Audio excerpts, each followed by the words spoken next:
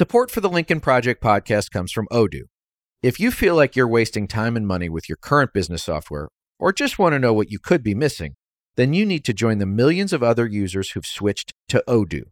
Odoo is the affordable, all-in-one management software with a library of fully integrated business applications that help you get more done in less time for a fraction of the price. To learn more, visit odoo.com/Lincoln. That's odoo.com/Lincoln. Odoo, modern management made simple. Hey everyone, it's Reed. Before we get started, just want to make sure that you're following along with the Lincoln Project on all of our coverage regarding the January 6th committee hearings. Testimony has been explosive. The evidence has been damning against Donald Trump and his attempt to steal the 2020 election.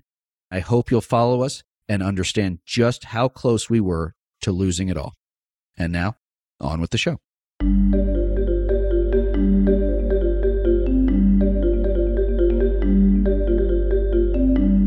Welcome back to the Lincoln Project. I'm your host, Reed Galen. Today, I'm coming to you solo to answer questions that come from you, the listeners and members of the Lincoln Project community.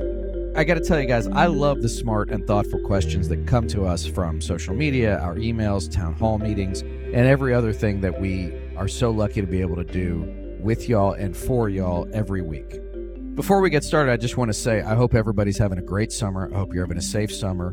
But remember that there is work to be done and work that goes. We're busy every day. We count on y'all's support, and we hope that as we get closer and closer to Election Day, that you will stand with us, take more action, give some of your time back to American democracy, because, gang, it doesn't work without you, me, and everybody else getting involved. So with that, let's get to some questions. Let's start, Rob, with questions from the January 6th hearings.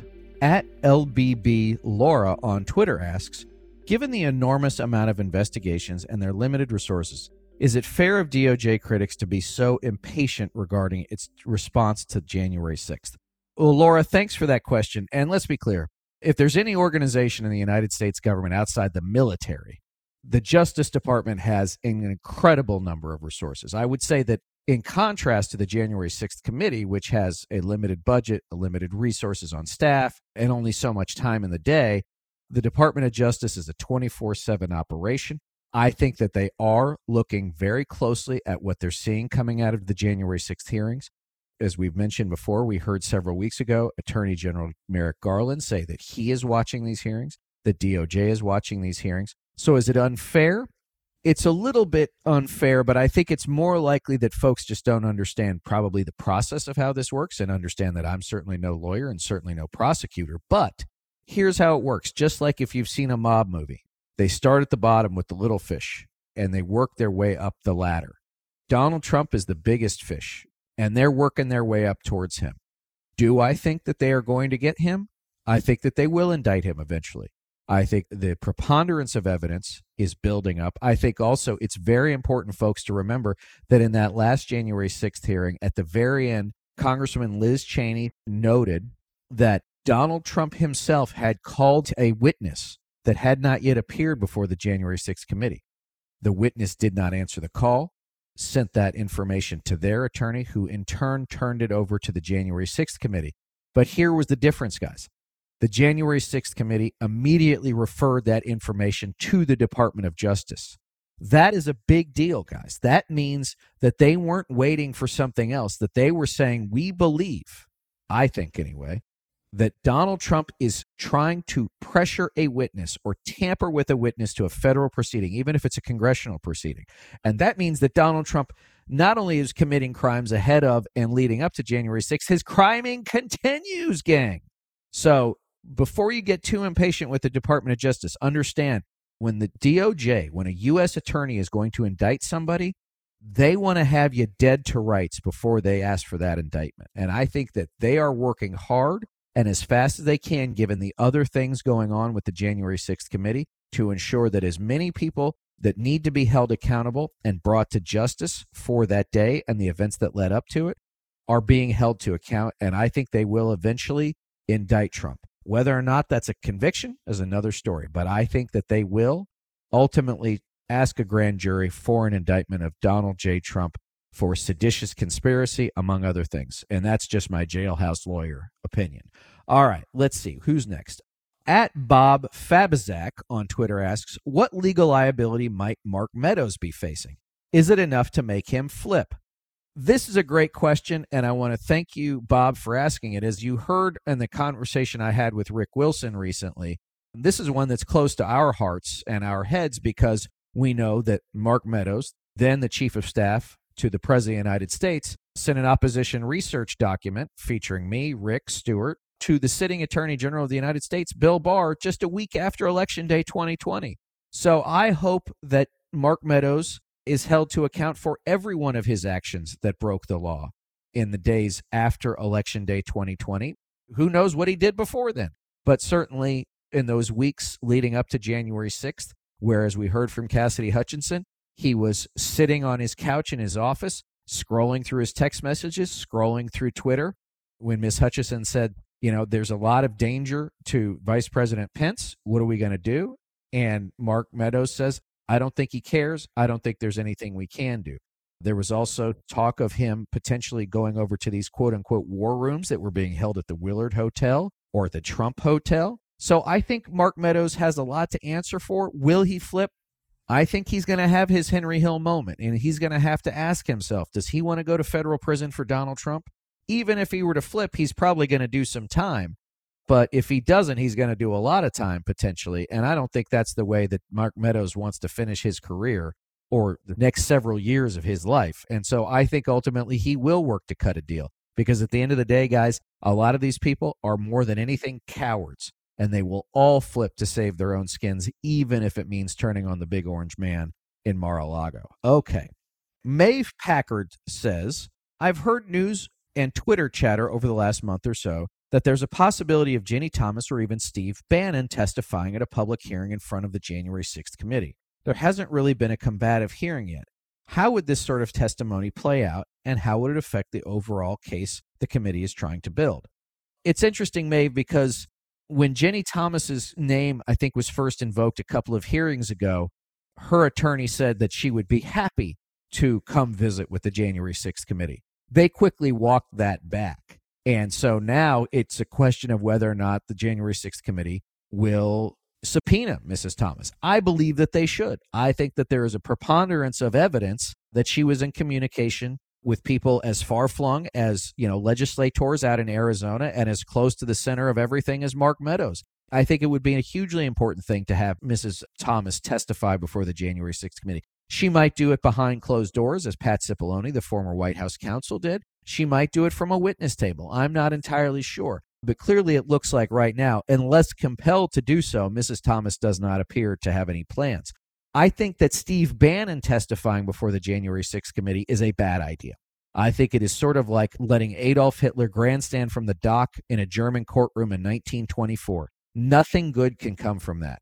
Steve Bannon will either take the Fifth Amendment, he will grandstand, he will do everything he can to turn that into a circus. I do not believe that anything good comes from the idea of Stephen J. Bannon and his 3 polo shirts and his barber jacket being allowed to sit behind a witness table in which he has free reign to say and do whatever it is he wants on live television. I think the January 6th committee probably knows that, which is why I think that you'll likely never see him testify in public.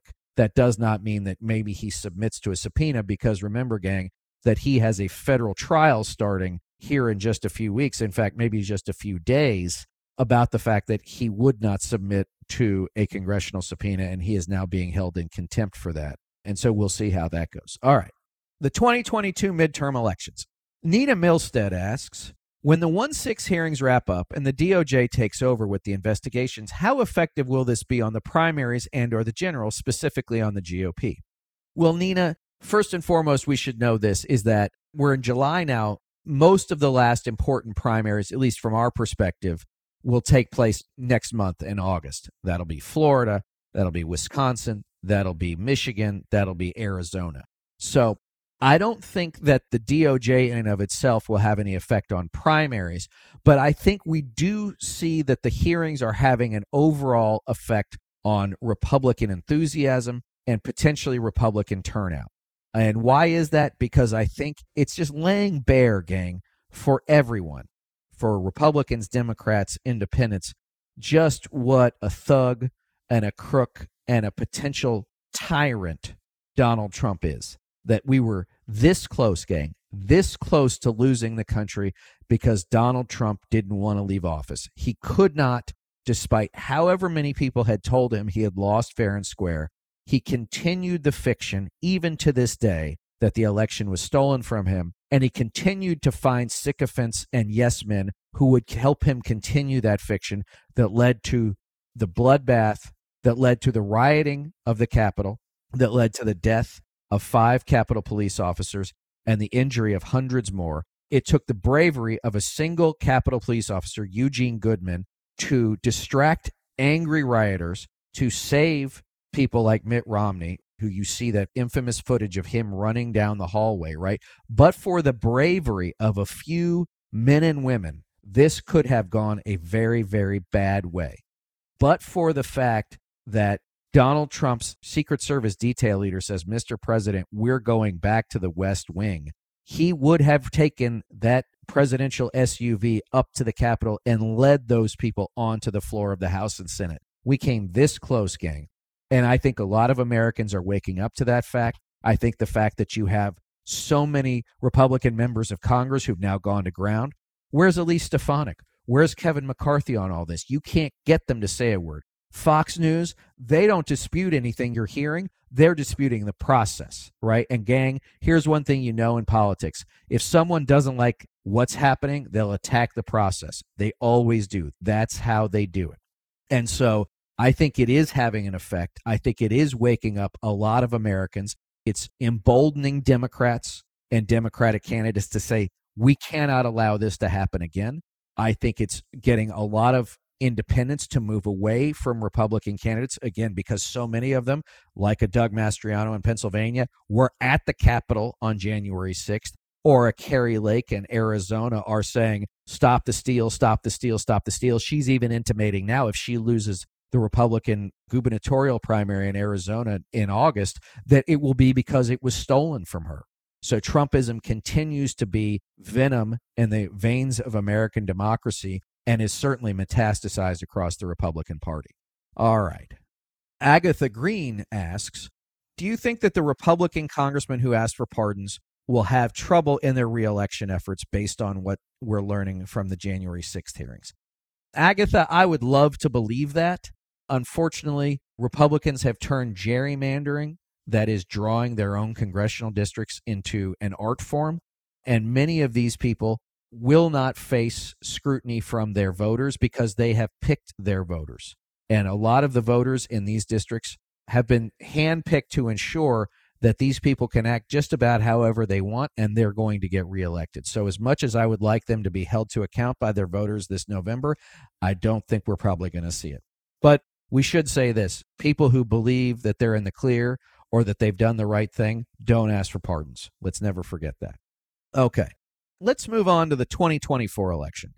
Chaz Maz on Twitter says, if DeSantis and Trump both declare, am I crazy for putting a DeSantis sign in my yard for the primary? I'm voting for whoever the Dem is, but DeSantis has the best chance at splitting the MAGA vote. The first step to ending Trumpism is ending Trump. Well, Chaz Maz, let me say this. I think first and foremost, let's focus on 2022. We have a big election 4 months from now. Let's focus on ensuring that the pro-democracy candidates that need to either be reelected or elected, we get that done. And that's places like Arizona, Nevada, Michigan, Wisconsin, Pennsylvania, Minnesota. We need Josh Shapiro elected governor in Pennsylvania. We need Gretchen Whitmer reelected governor in Michigan. We need Tim Walz in Minnesota and Tony Evers reelected in Minnesota and Wisconsin, respectively. We need Katie Hobbs elected governor of Arizona. We need Steve Sisolak reelected governor in Nevada. We need Tim Ryan to defeat J.D. Vance in the Ohio U.S. Senate race. These are the key things. They're the key votes, guys, for democracy, not just for who controls the U.S. House or controls the U.S. Senate or who's going to control a governor's mansion.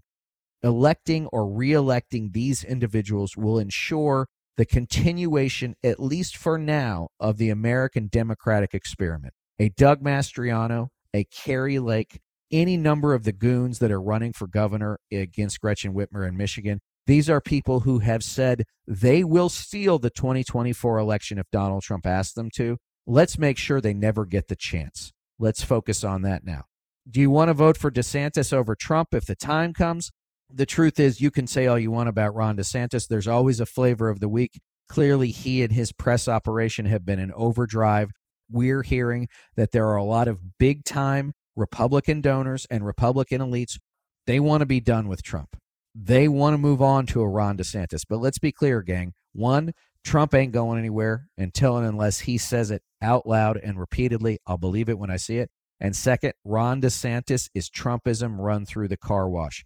He's not a better option. He's just a new and better model of it. He is not a pro-democracy candidate. The things that he has done down in Florida just show us evidence that he's smarter about how to do these things. He shouldn't be in the Oval Office any more than Donald Trump, but neither one of them should be. Once again, focus on 2022. It's the fight ahead. All right, let's get to a few extras here, Rob. Laura Phibbs on Instagram asks, is there a one-stop place to see state by state what you need to know to vote absentee? Yes, go to vote.org. Vote.org, everybody. It will have all the information you need to check your registration, to understand the rules in your state, to vote by mail or vote absentee if you can. Again, vote.org. That is the one-stop shop. It will tell you everything you need to know. All right. At Endora Rosenblatt1 on Twitter asks, when trying to convince a Republican to simply be open and listen to real facts and they respond, well, my life was better when Trump was in, what do you think I can say? This is a great question. And guys, I want to say this, that MAGA, they buy in bulk, but they sell one at a time. And what do I mean by that? It is far easier for folks to get sucked in by misinformation, disinformation, the kind of stuff that Steve Bannon, Tucker Carlson, or Donald Trump peddle than it is to peel them back out.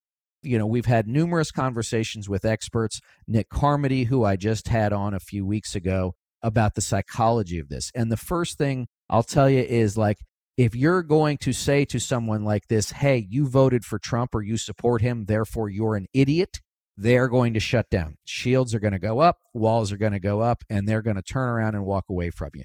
You have to engage in a conversation. And it's not just one conversation. Open up their minds through conversation and understanding. And this is why, guys, it's so hard. It's not saying that you have to agree with their worldview or their perspective, but you must ask questions that get them to open up. Tell me why it is you support Donald Trump. Tell me what it is about him that makes you think your life was better. Is your life better? Are you making more money now or are you not? Go back and listen to my conversation with the professor from the University of California, San Diego, about her book, Why Civil Wars Start and How to Stop Them, which is people will put up with a lot. They'll put up with economic disenfranchisement. They'll put up with hardship. What they won't put up with is what they see as a loss of status. And what it sounds like you're hearing is when someone says my life was better under Trump, because their person that they identified with culturally and from a status perspective was in power, and now they're not. And they feel dislocated and disjointed and disenfranchised because the status that they thought Trump brought them is now gone. When Trump got elected, he allowed tens of millions of people who felt like their place in the world was coming to an end or was changing faster than they were okay with to say, see, we got him. We finally got back at him. And I'm not saying I agree with it, but we shouldn't underestimate it as a very powerful force in the lives and minds of millions of Americans. So if you're going to have these conversations, start slow.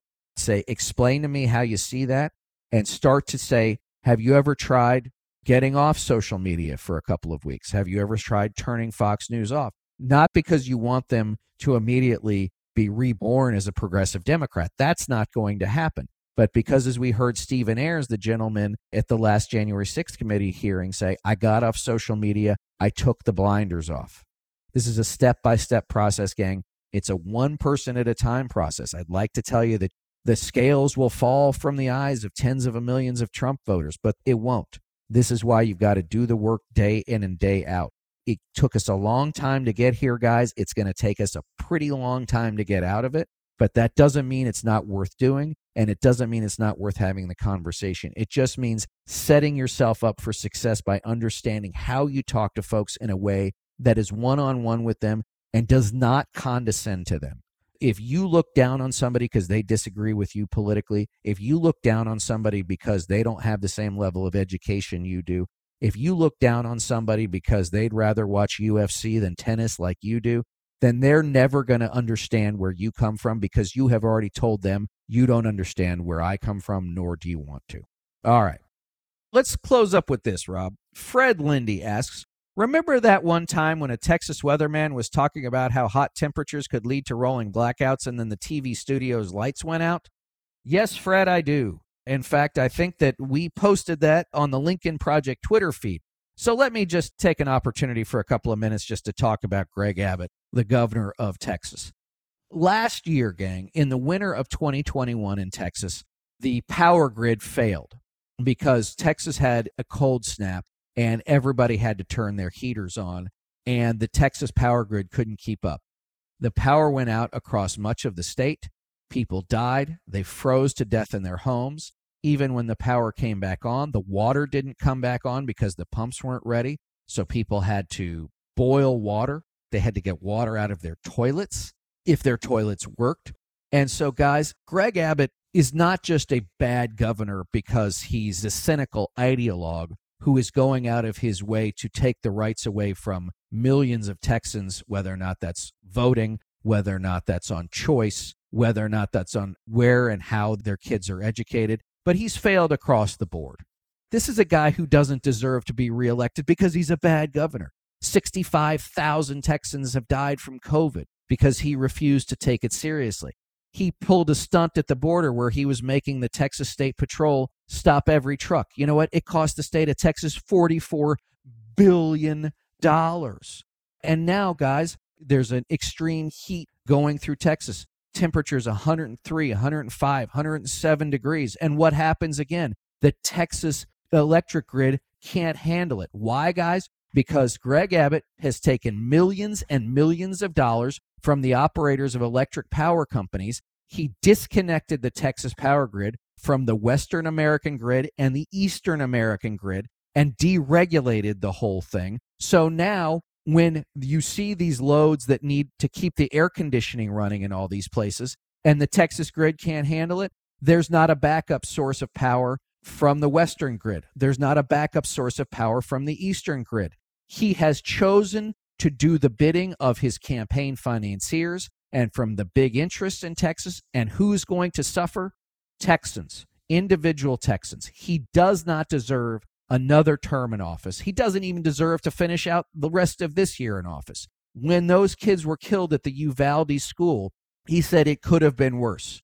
Really, Governor? How could it have been worse for those families? Tell us, Governor, how could it have been worse for those families? They don't think it could have been worse, Governor. Their children are in the ground. Their children are in heaven. And you sit in the governor's office. Or, as I've heard, you sit at the Newport Harbor Yacht Club in beautiful Newport Beach, California, a place I've been in, a place I used to live, with big developers, right? Are you in Texas when you need to be working for Texans? No. You and Dave Carney, your longtime political consigliere, are thinking about a run for president, quixotic at best, rather than serving Texans. I went to high school and college, guys, in Texas. I went to high school in Dallas. I went to college at the University of Texas at Austin. This is a guy who's been in office since I was in college, guys, and I'm not a young guy. This is a guy who says to hate government, but he can't get a job outside of it. He wants 4 more years in the governor's office. This fall, guys, turn him out of office. Turn the page in Texas. Vote Beto O'Rourke, okay? I know I don't get that fired up, guys. I know you come here for thoughtful, reasoned discussions with very smart people. But I'll tell you this, I take this personally. Some of my best friends still live in Texas. You know, I've got family in Texas. And I'll tell you this, like, there's never been anyone who's less qualified for another term in office as Texas's governor than Greg Abbott. Time and again, when he had the opportunity to do right by Texans, he hasn't. time and again when he's had the opportunity to do right by political extremists or his campaign funders, he's done right by them. He does not deserve 4 more days, let alone 4 more years. All right, guys, I want to thank you for spending some time with me. Again, I hope you and your families are safe and healthy. I hope you're having a great summer. Hope you're having somewhat of a normal summer. If you're someplace that's hot, I hope you're staying cool. I always look forward to talking to you all, and I want to thank you all for sharing a couple of hours a week with me. I cannot tell you how flattered and humbled I am by your comments. All I can ask that you do, join the union.us, sign up for our volunteer army that's going to save democracy in 2022. LincolnProject.us, join our list, find out what we're all about, how we're working, and how you can be part of it. Again, share this podcast with your friends. If you think they're interested in our mission, we'd love to hear from you. We'd love to hear from them. Until then, gang, as always, you can find me on Twitter at Reed Galen. You can find me on Instagram at Reed_Galen_LP. Thank y'all so much. I cannot say thank you enough, not only on my behalf, but the entire team at the Lincoln Project, who they do incredible work day in and day out. It is an incredible group of people who span the political spectrum. They span from their 20s to their 60s, and we believe in this mission. We do it all day, every day, and we wouldn't be able to do it without y'all. Until we talk next time, gang, thanks so much.